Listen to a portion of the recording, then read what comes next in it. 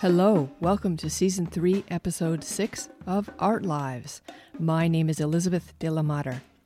On this podcast, I talk with artists one-on-one about their art, their lives, and how they navigate the world. This episode features Jozanne Francis, an internationally known steel pan performer and music educator. In this episode, Jozanne talks about Cafe and Steel on Wheels, the two arts organizations that she directs. We also discuss strategies for keeping your artistic brand relevant and why and how she performed at the Haiti International Jazz Festival in January during the pandemic. Here is Jozanne Francis.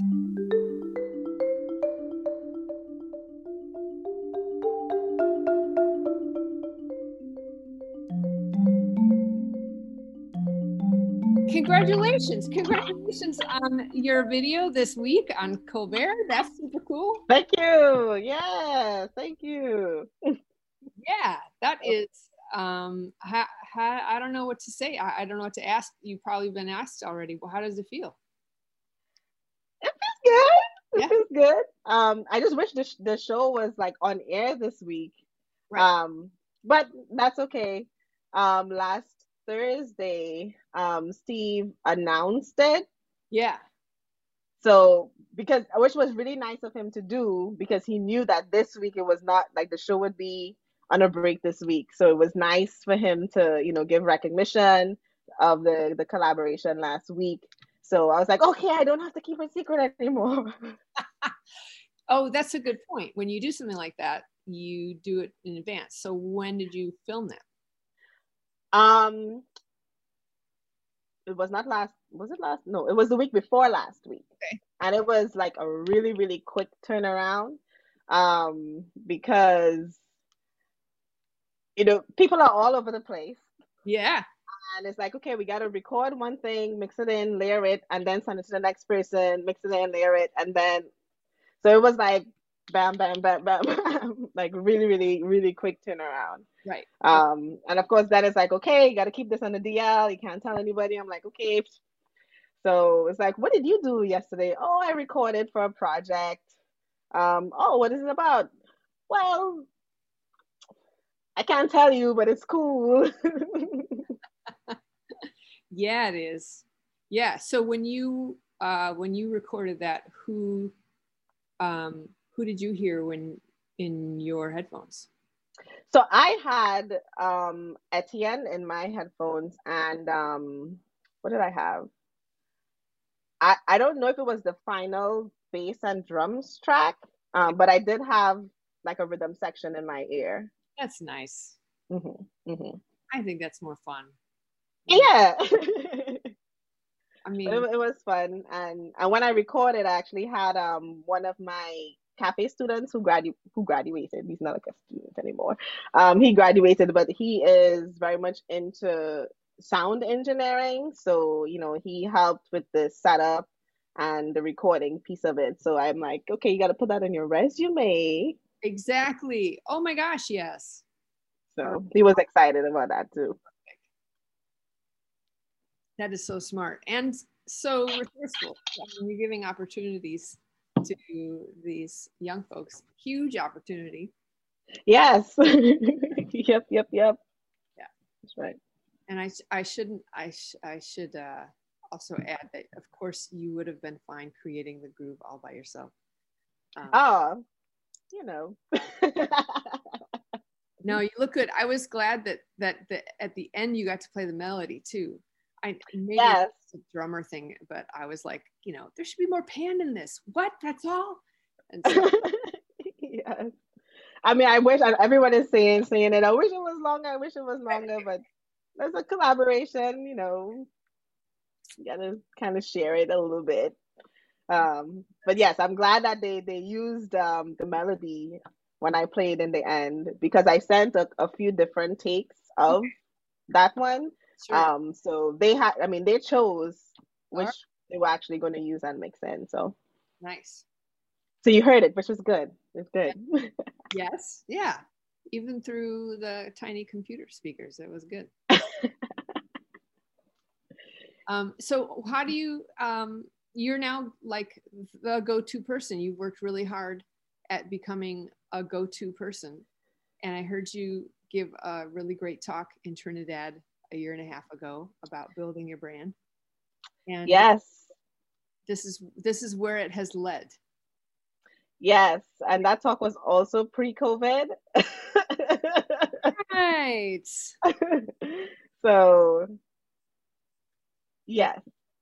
I mean, there's a lot of things that I would have liked to have done in 2020 that I had like on my schedule to do. But of course, with the pandemic, I couldn't. Yeah. So I feel really, really good that I could I'm still like a person that people think about to Sure. reach out to do these projects. And especially thinking that, that whole Trinidad contingent in that video, everyone else is in Trinidad. I'm the only one out here. So that that I was still considered, I feel really good. Feel really good. That's wonderful. That's really awesome. I wish I was still in Trinidad so I could say to all the students who were there, see, do you see? But I think they're all smart enough to be able to see it for themselves. And I don't need to be there pointing it out. But yeah, I mean, you mentioned COVID. I mean, when this started, I imagine that if I had to cancel some gigs, you probably had to cancel a lot of stuff, right? Yeah. And actually my first canceled gig due to COVID was before it was declared as a pandemic. And this was in February. So it was like probably like this same week last year. Yeah. I was supposed to play with my colleague Chao Tian, who plays a Chinese dulcimer. We were supposed to perform at the Embassy of China in DC for the Chinese New Year. And, by then they knew what the situation was like in China. So, they made a decision that the event would be postponed, but of course canceled because we're still here. But that was the first one that got canceled, and then, I mean, everything after that. But the one that I was most disappointed about was a big one for Steel on Wheels. We had just started our biggest residency at the Boys and Girls High School in Brooklyn, New York. And we started it on Monday the 9th of March. Monday the 9th of March. Mm-hmm. And then the second session happened. Earl Brooks Jr. was a teaching artist. And then pandemic. So I was really. Did you have to clear all the pans out? Well, here's the thing. So when that happened, of course, the school was like shut. I couldn't even get into the school to get the instruments back out. The teacher of the class that we were working with, she couldn't even get into the school to get things. Yeah. So I think maybe at least a month and a half or 2 months later was when we could have accessed the instruments. And even then it wasn't all the instruments, because some of the instruments were it was just crazy. Some of the instruments were moved to another room that was locked, and it was a whole ordeal. But we got the instruments out eventually. Wow. It was, oh my gosh, fast. It was so fast. I mean, I guess it had to be, but that's the thing. So many things just got left and stuck. Yeah. So you had instruments in a place. Oh my gosh. I'm trying to figure out what to ask because I'm stunned. It's probably how you felt.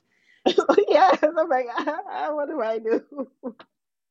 But sometimes it's like if I felt like just bawling and crying, and then other days it's like I can't. I mean, it's not just me.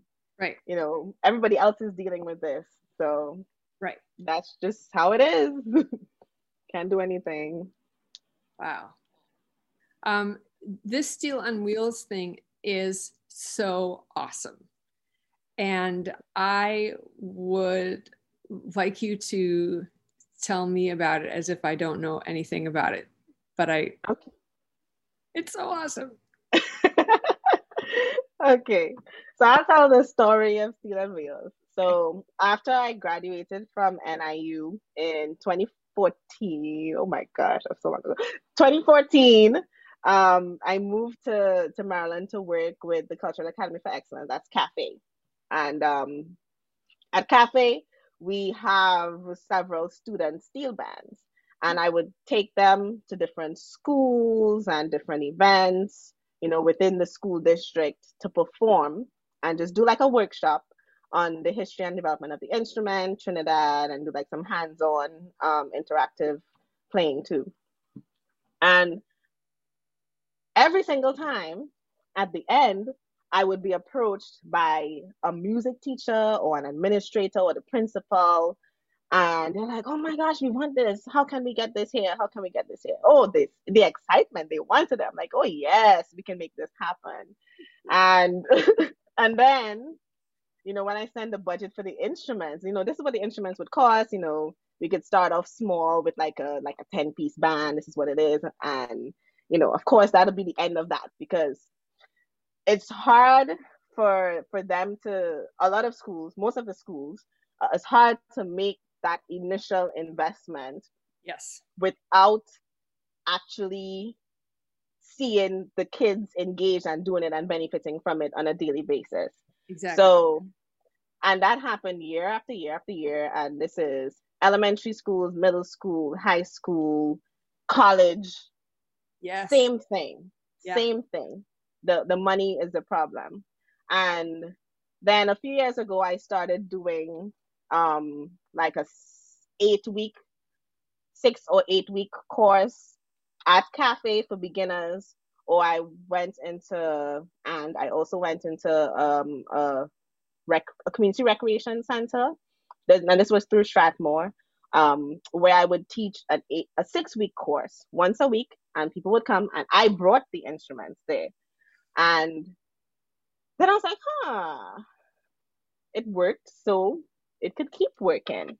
Right. So why not present it to schools in a way that they know they don't have to buy all these instruments, and for the amount of money it would cost them to get one instrument, they can get like a week-long residency. Awesome. And they don't have to buy instruments. So all they have to do is make sure that there's a space for the instruments to live for 1 week or 2 weeks, however long we decide. And I'll bring the instruments.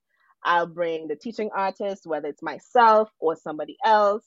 I bring the lesson plans, everything. All they have to do is give me students, give me some space to work with, and of course, give me some money, but not as much money as it would cost to purchase an orchestra of instruments, or even like 1 or 2 instruments. Yeah. And this wasn't to steer them. It's not to steer them away from buying instruments, but to dip their foot in so that they get the steel band experience. They see the benefits of it firsthand living in their school. And then at the end, I can sit and have a conversation with the school about how they can move forward with purchasing their own instruments to develop their program. So that's how Steel on Wheels was born. And then I did quite a few residencies a lot of residencies in 2018 over the summer. Mm-hmm. And in the spring and fall. And then I was supposed to do a lot last year, but COVID. But 2019 was a really, really, really good year for Steel on Wheels. So I'm really looking forward to when things kind of normalize, whatever normalizes now, so we can get back into schools. And I think that the steel pan has an edge Yeah. because it's a non-aerosol generating ensemble. Right. So we don't have to worry about that. Everyone can remain masked up. Just still keep the distance. Yes. Um, so Yeah. I'm looking forward to when, we can get back into school. Yes. Now the thing is, I think that there are some people who have. Well, I personally figured out part of your idea. I learned that a long time ago, and to start a couple of the bands I started, I would borrow instruments or did the introductory little workshop to get the Bookshop. like I figured that part out, but I certainly wasn't smart enough to say, oh, this could be a thing and I could keep this going. And Hey, keep going. I really have enjoyed watching you do it and seeing how you manage it. I do think that it must there must be so many parts of the logistics that I can only imagine are difficult. Um, I think the after dealing with with not dealing with cafe, but having multiple steel bands at cafe and doing performances and festivals, Yeah, um, that part is fine. sure. I For me, the most difficult part, one of the most difficult things is having like another teaching artist where I don't have to do all the teaching. Yep. And I had a couple years ago Aviel Canterbury. He is a Trinidadian. He was studying at George Mason University with Victor Provost. So while he was there, I'm like, hey, come over here. And he worked with Cafe during that time. And then whenever there was Steel on Wheels and residencies, I would have him teach some of it, where I don't have to teach all of it. And that is also part of the mission behind Steel on Wheels, is to create more opportunities for steel pan teaching artists to engage with students, Wonderful. because a lot of times, especially if you go to college and you study steel pan, Yeah. and then then what? Right? So I hope this is going to be like an ongoing thing too with George Mason University, that we could take a borrow Cool. of whoever they have, because right now we use Dominic Lewis. He's a student of Victor's, Great. so he is also assisting with the teaching at Cafe. Um, but that was the most difficult thing, because Aviel is no longer here. He's back in Trinidad. So having teaching artists, and I think as time goes and as Steel on Wheels continues to grow, I think more teaching artists might gravitate towards Steel on Wheels. Oh, sure. uh yeah. Yeah. And then there's cafe. Then there's Cafe. So, hello, Madam Director. Um, I wasn't surprised when I saw the announcement that you are the executive director, but I was surprised. That sounds very rude. I was impressed. That's the truth. So now you are the executive director of Cultural Academy for Excellence. Um, how do you have time for anything else in your life? That's a great question. I don't know. I ask myself that question too. Um, Biggest Steel on Wheels and Cafe work like parallel with each other, Okay. because the instruments that are used in the Steel on Wheels residencies come from Cafe for the residencies that are in this area. Right. So that's a partnership. So a lot of the work kind of overlaps with Steel on Wheels and Cafe. I don't see it as a lot of extra work. Mhm. And Steel on Wheels, that business plan is there. That's it. Um, I don't know if I told you, but I am like also back in school. What? So yes, I'm back in school too. Yes. But with COVID, everything is online. So Okay. that's an advantage, where I don't have to factor in commuting from place to place. Something I'm going to have to figure out. Um, but it's I think one of the beauties of cafe, is, and my position with cafe is the amount of flexibility it has. So, and I also have a lot of support from Mr. and Mrs. Green. So Mrs. Green, Lorna Green, the founder of cafe. Um, I also have I have a staff that is very, very supportive. So I mean, when I came into the position, I'm like, who was doing all of this? Who was doing all of this before? There was that moment of shock, but but it's, I have the support, Mhm. um, where I don't feel overwhelmed and I can still, do all the other things that I'm doing. So, uh, Malika Green was on my podcast before, and she talked about the um, very early days of cafe and watching her mother um, uh, plan and talk the program up and fundraise for it. And now it's become this. It's after school and Saturday. It's 6 days a week, right? Yep. And it's all subjects or most subjects. But it's a lot. It's a lot Would of you stuff. give a short description? So the Saturday Academy, that is, Cafe was always a Saturday Academy. It started as just a Saturday Academy. So how the Saturday Academy works, it's from 10 a.m. to 5 p.m. or 6 p.m. depending on what band you play in. Okay. So in the first 2 hours is more academic enrichment. So we have reading, we have SAT prep, and robotics that happen in the morning. Then in the afternoon, that's where we have the like full arts program. So we have dance, visual art, music theory, steel band, yoga in there too, and chess, and health and wellness. So that's only on that's Saturday. All those things happen on Saturday. And then during the week, so the after school program was established, I think, in 2013, the year before I came with Cafe. Um, and pre-COVID, what that looked like pre-COVID is that the kids would come, they would get a snack. We'll actually pick them up from school, bring them from school, give them a snack. We have tutors to help them through all their homework. Then they get some playtime.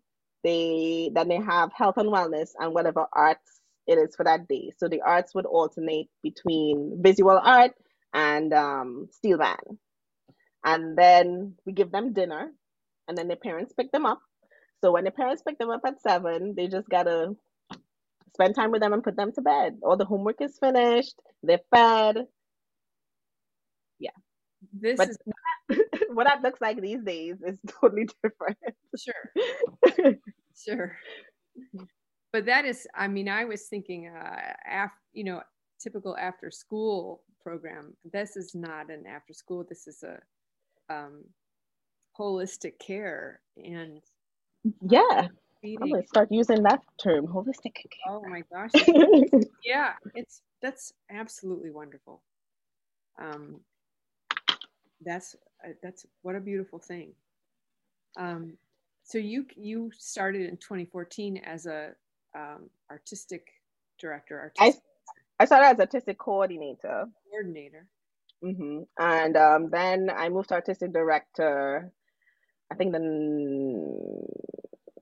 next year, maybe, or the year after that. Yeah, and I was in the artistic director role for a while. Did you think that you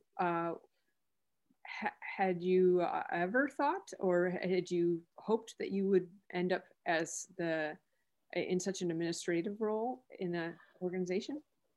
I think after I had been with the organization, maybe my maybe my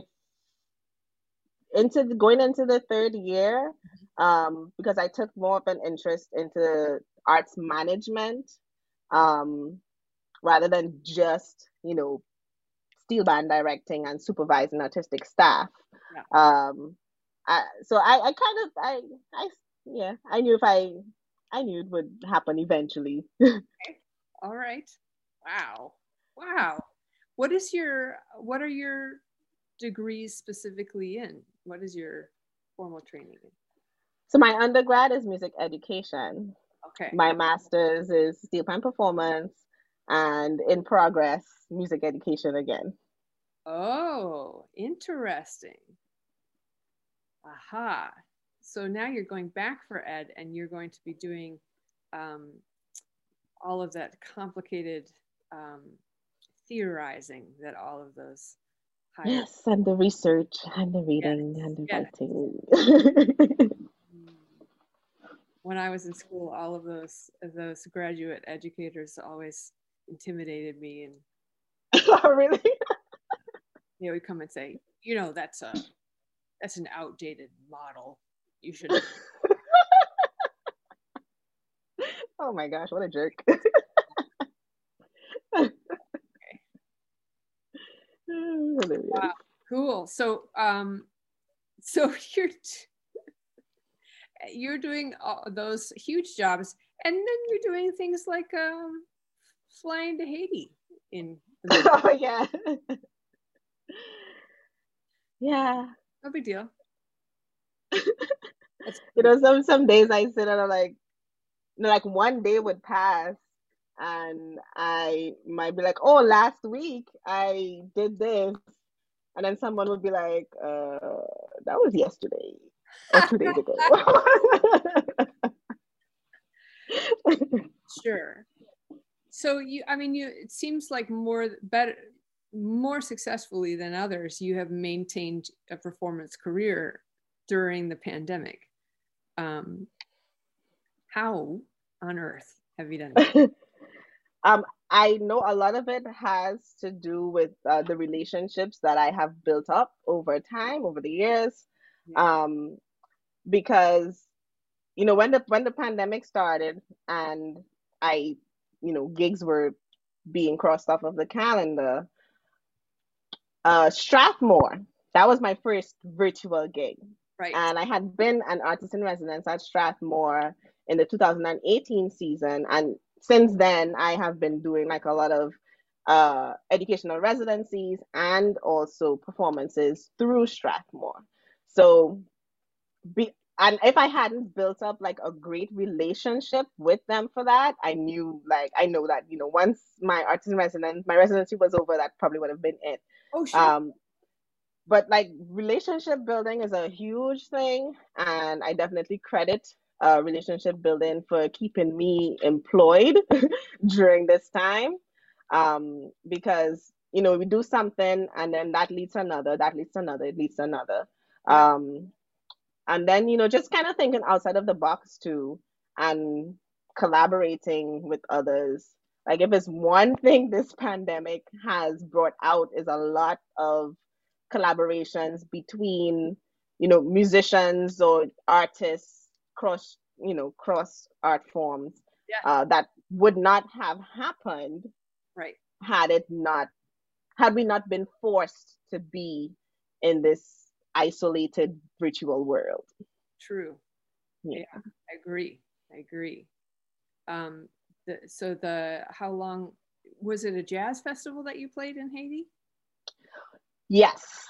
So I wouldn't even know if it was going to happen. Oh, okay. And so I got the invitation for the festival in 2019. And then I actually applied to the Mid-Atlantic Art Foundation for a grant. They have a grant that they do. They probably roll it out twice a year or 3 times a year. It's called the U.S. Artists Abroad Grant. No, U.S. Artists International. U.S. Artists International. And it's to help fund international engagements at festivals, at like renowned festivals. So I applied for it and I got it. It was the second time I applied for it. The first time I applied, I did not get it. But I followed up with the folks at the foundation, just to get the feedback from the panelists on, what could have made my application better.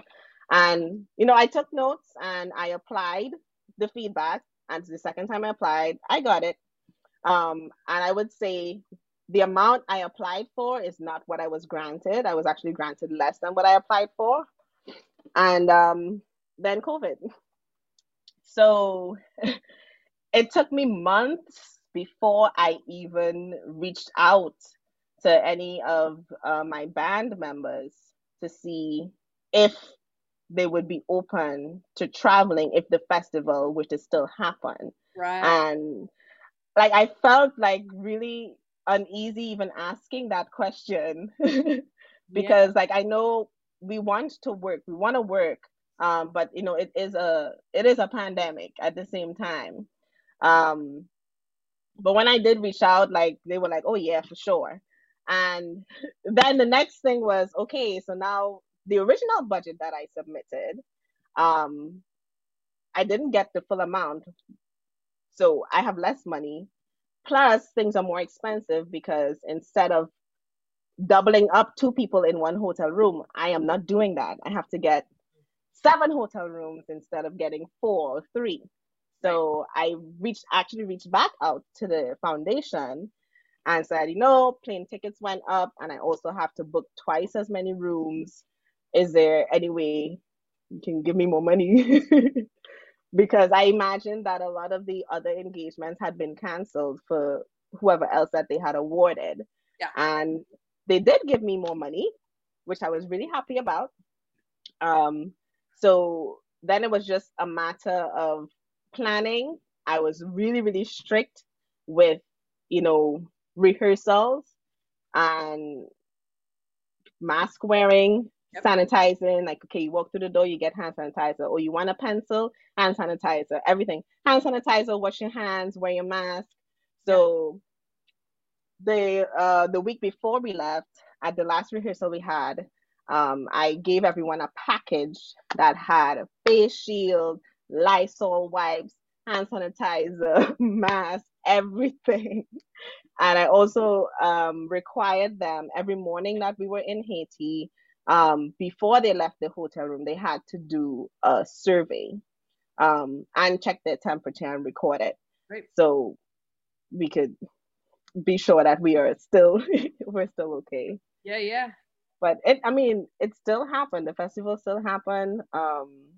It was an incredible experience. Mask wearing was not very prominent with the people of Haiti, but I would say at the hotel, which was also a venue for the festival, and the various engagements that were happening throughout the festival, they would take folks' temperature and give them hand sanitizer.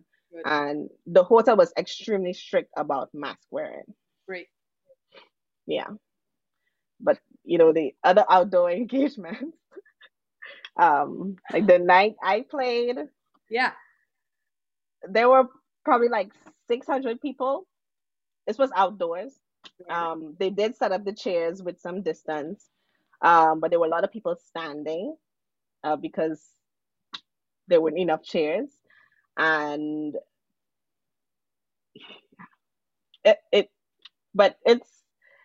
I was thinking about it, and the people that we did encounter, like especially backstage, who were wearing masks, they did it to make us feel comfortable.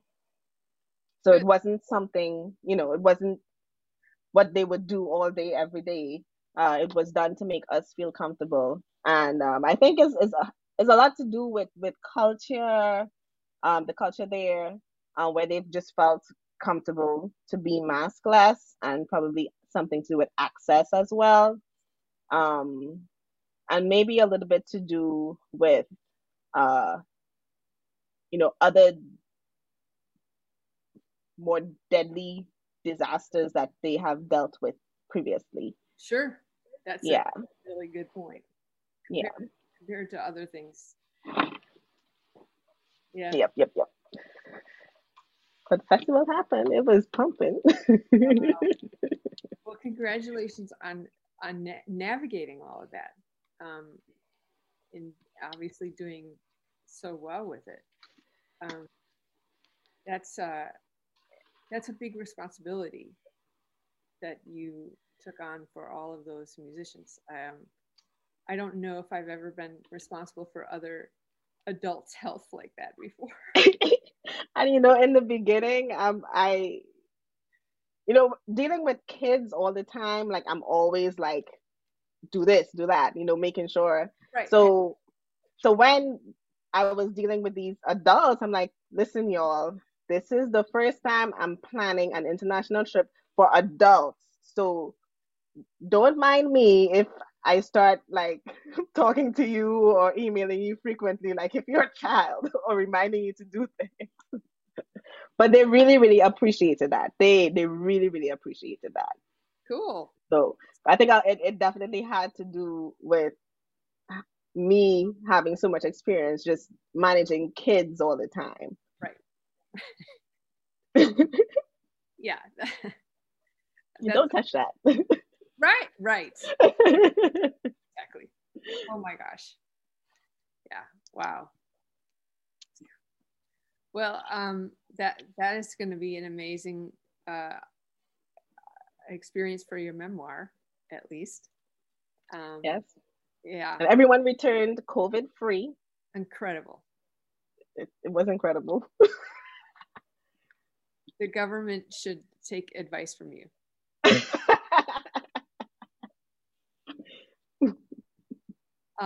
No, it sounds like I have to go to the doctor's office every now and then, and it sounds like you're doing everything that they're doing, like with the pens and yeah, perfect. Wow. So what it seems like to me is that you really are so thoughtful and conscientious about about finding resources and making sure that you follow up on resources. And you are, as I mentioned, I saw you give a wonderful talk in Trinidad, which has now been a minute, and was in the fall of 2019, which is now calendar years ago. I know. But it wasn't that long ago. And you were talking about all these other things. It's not enough to play anymore. Right. But what you are so absolutely good at it that I wonder if it has come naturally to you, or if you had to learn it, if you did ever take any classes in it. So there was no formal classes, and I actually had a conversation with someone this morning about that, because it's something for Strathmore, and it had to do with a video and editing, and I'm like, okay, I could do this, and they're like, well, how do you know that? Did I take a class? So, and I think I wouldn't even call myself proficient in a lot of things, but I can find my way around and make it work for me, because it would have cost so much to pay someone to do it, and I didn't have the funds available at that time, so I had to learn to do it to myself. And I mean, musicians, like, as you just said, it's not enough to just know how to play anymore, unless you're like Beyonce or something. But like I just learned how to do it because I didn't have access to the resources to pay someone to do certain things. And instead of saying, oh, I can't do it, I had to find a way to do it, and, do some research and teach myself. And I actually also learned a lot through the Artist in Residence program at Strathmore. Because we would go through this like really rigorous professional development seminars, that covered some of the things that musicians tend to learn the hard way in the real world. So things about um, even filing taxes. Oh, Yeah, it's that type of the year again. But I did, learn a lot through that. A lot of it I could not have applied at the time because I just wasn't there yet. okay. Um, but like looking back, there's so many other things that I could have, you know, taken advantage of then. But I still have the materials from that, and I still have those contacts that I could reach out to if I do, want to ask a question, or if I want to just, keep my name relevant, Yeah. by, because I mean sometimes I just like, what can I ask to just put my name in this person's inbox Okay. to keep myself relevant. Yes. Yeah. Right. Yeah. That's very difficult. I've talked to somebody uh, who is my age. I'm just a little older than you. And there was a time when people my age were more precious about uh, this our art, and thought we had to have a divide between um, our art and the business and commercialization. And there was this whole idea of selling out, and you're a true artist if you didn't spend time on worrying about money. And I literally had roommates fighting about it when I was in college. And then I had other people right from the start saying, I'm not going to go hungry, and I'm going to manage to be a creative in the creative arts, or I'm going to manage to be in music or in theater. And I'm going to figure out a way to do this the smart way. But we did not have any kind of professional development training. And now that is more common, but you still seem to be so much more capable and ahead of the game that I feel like it's not just that you're resourceful. I feel like there's something extra about you that is, it's even more than just practical. I don't know what, maybe it's your genetics or something. Maybe I mean you have to have like an entrepreneurial attitude with it, and both my parents were entrepreneurs. They worked for themselves. My dad is a welder. This year he turns, my dad will be 77 this year, 76 or 77. He looks a lot younger than he actually is, and he actually would flip the two numbers, so he would say the lower number. But my whole life I've never seen my dad like work for someone else. Like he would have his clients, Yeah. like who he's building things for, repairing things for. And then the same with my mom. She was a stay-at-home mom, but she also did a lot of catering and baking for people. So I don't know, maybe some of that Yeah. in the mix too, Sure. but Hmm. I don't know what else. Yeah. Huh. So what are your goals for the next 5 years? You got to get this, you're going to get this degree. Why are you getting another degree? Seriously, what do you So, what um, I've always wanted to go on to getting a music ed PhD. okay. Because I'm very much involved in music education right now, and I just feel like I'm at a point where it's not just me teaching the students. I would like to pass on my teacher knowledge to other educators as well. So there's that in there, and I just also felt like now is the right time. Well, this was pre-COVID. I said now is the right time for me to do it. Right. While I still, before I get older, and while I still have a lot of control over my schedule. Yes. So, yeah. If you think now is the right time, then jump on it. right. But yeah, I've seen you've already have experience leading teacher workshops and things like that, and